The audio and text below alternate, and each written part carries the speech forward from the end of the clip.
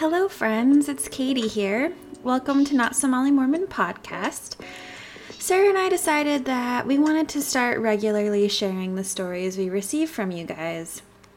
You've made this podcast so enjoyable because of the stories that you send in to us, and we are honored that you are opening up and sharing your personal stories with us. For these short episodes, it'll just be me alone reading to you. So I'm not really alone. I'm reading to you guys. But of course, we will still have our full-length episodes weekly with both of us and special guests. But once a week or possibly more, I will read something a listener has sent in to us. The one we're going to start with today gave both Sarah and I the chills as we read it. I will not mention the sender's name since she wished to remain anonymous. And a little content warning here, there is some sexual assault and rape mentioned. So if you might feel distressed by that, you may want to stop listening. But we're very grateful for this person that sent this story in. It cannot have been easy, and we're excited to share it with you. If you have a story that you would like to share with us, please do. You can send it to us on any of our social media platforms. We're on Instagram, Facebook, and Twitter. And the best way probably to send in longer stories is through our email, which is notsomalimormonpodcast@gmail.com. All right, without further ado, I will get into the letter. I listened to your episode about bishops and the inappropriate questions they ask youth. It really resonated with me and was scary to realize that I've been dissecting and criticizing the church for about a year now, and I only just realized how messed up it is that an untrained, middle-aged man is dealing with our kids' sexual issues. It's such a normal thing to talk about chastity in the LDS church that we don't even question it. Here's my story. I grew up LDS and my parents are very faithful members. I've always had anxiety and was kind of a guilt-prone kid, and my mom wasn't a very good fit for me growing up. So I started going through a rebellious stage when I was about 12. When I was 13, maybe 12, I blocked it out, so I'm not exactly sure when this occurred. I snuck out of my house in the middle of the night to hang out with a neighbor friend. He took me to one of his friend's houses and, yada yada yada, I was raped by an 18-year-old guy I'd never met before. I snuck out 2 more times that week, and this same guy found a way to get me alone and rape me each time. I had never had any sexual experience before then, and was so naive that I wasn't even familiar with the possibilities of becoming pregnant. I didn't know what pulling out was, or that you don't have a period when you're pregnant. After this traumatizing week, I began having serious anxiety about whether I might become pregnant. I couldn't get my hands on a pregnancy test, so according to my 13-year-old logic, I'd eat as little as possible and weigh myself and measure my belly in hopes of seeing a correlation. I planned to kill myself if I concluded that I was pregnant. As you have noted, the Mormon Church has determined that sexual sin is a sin next to murder. Reading that quote in the scriptures will always be engraved in my mind because it truly made me disregard the value of my life as a 13-year-old girl. I believed I had committed a serious sin that was going to send me to hell. Eventually, I realized I wasn't pregnant, but I was still dealing with horrible anxiety and depression and thoughts of suicide, and had decidedly convinced myself that I could never, ever tell anyone about this.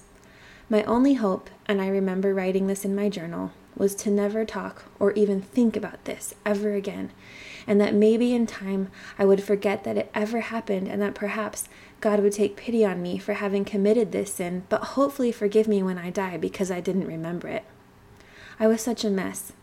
This guilt and shame led to some pretty terrible consequences. I was secretive and sad and started having anxiety attacks. I started cutting myself and developed an eating disorder. All things that are a result of feeling guilt and trying to prove how much I hated myself and how sorry I was for what I had done.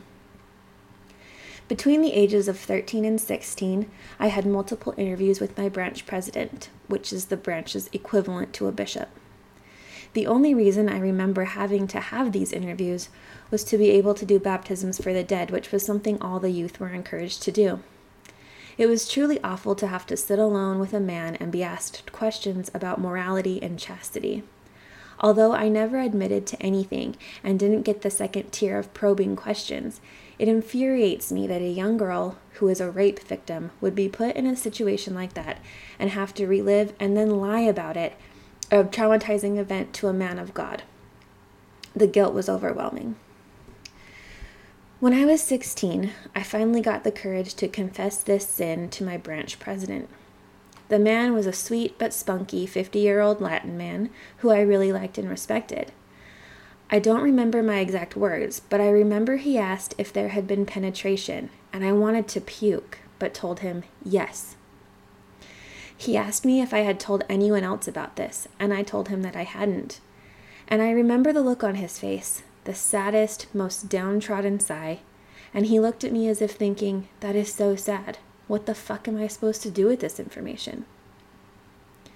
I'm sure he said some words of condolence, but the only thing I remember clearly is that he said, I'm so glad you told me this, because if you hadn't, you would not have been worthy of the celestial kingdom.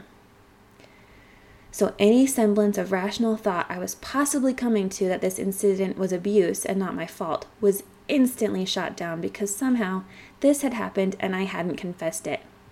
I would have not made it to the highest degree of glory, but I'm only now realizing how fucked up it is that he didn't refer me to a counselor. That there's no talk on the importance of consent, because I definitely had not consented to sex. That there are other forms of rape that don't involve abduction and a gun to your head. That this untrained, middle-aged man slept well that night knowing that a 16-year-old girl had just admitted to being the victim of rape for the first time and he hadn't given her any sound advice. How can someone do that? After this incident with the branch president, I found myself in a sin, guilt, repent cycle, and I still had serious anxiety. Alcohol was the only thing I could find that could ease my pain. So anytime I could get my hands on alcohol, I'd drink myself into a stupor. And luckily, I'd usually be at a party, and there would be plenty of men ready and willing to take advantage of a super drunk girl. I never wanted to sleep with random guys, but I ended up waking up, hungover and partially dressed in an unknown bed more times than I can count. It was a really terrible adolescence. I felt horrible and unworthy and truly worthless. I eventually found an LDS man who was a great fit for me and dealt with all my baggage and treated me very differently than what I had grown used to. We've been married 6 years and have 2 kids together, and I'm lucky he was the one to open my eyes to the absurdity of the LDS church. I remember the first time he said, "You know, if there's a true church on this planet, it's definitely not the LDS church." I was shocked, but it made me think. And it's been such a journey of mentally unprogramming ever since. I truly believe that I could have had a better adolescence had I been raised without the church's guilt culture. Obviously, I would have still had issues because of what I experienced, but I don't think I would have wanted to take my own life. I still believe to this day that I would have gone through with it had I become pregnant. That's how terrifying it is to have sex before marriage and get pregnant out of wedlock in the LDS church. I think I would have had better self-esteem. I would have respected myself more and wouldn't have gotten hammered every chance I got or feel pressured to sleep with guys who I didn't want to sleep with. I would have had a healthy view of sex. My family still attends church because my husband and I aren't ready to deal with the backlash of leaving the church from our families and friends. I wish people understood how hard it is to leave. Because this is such a downer story, I feel the need to express that I'm now 29 years old and have a therapist I love and a wonderful marriage. My husband and I are honest and open with each other about our feelings regarding the church, and I truly am happier than I've ever been. Thanks for taking the time to read this. I tried to make it short, but it ended up still being pretty long. Feel free to use whatever you want on the podcast, just keep it anonymous. I wish I had the balls to not be anonymous, and I know someday that I will. Thanks again. Wow. Just wow. We want to tell you thank you so much for your honesty and bravery and for sending us that story. And you know who you are. And I'm sure it resonated with many others. We are with you. We support you. We're happy for you now. And we love you. Thank you for listening, everybody. And remember to please send us your stories at NotSoMollyMormonPodcast@gmail.com.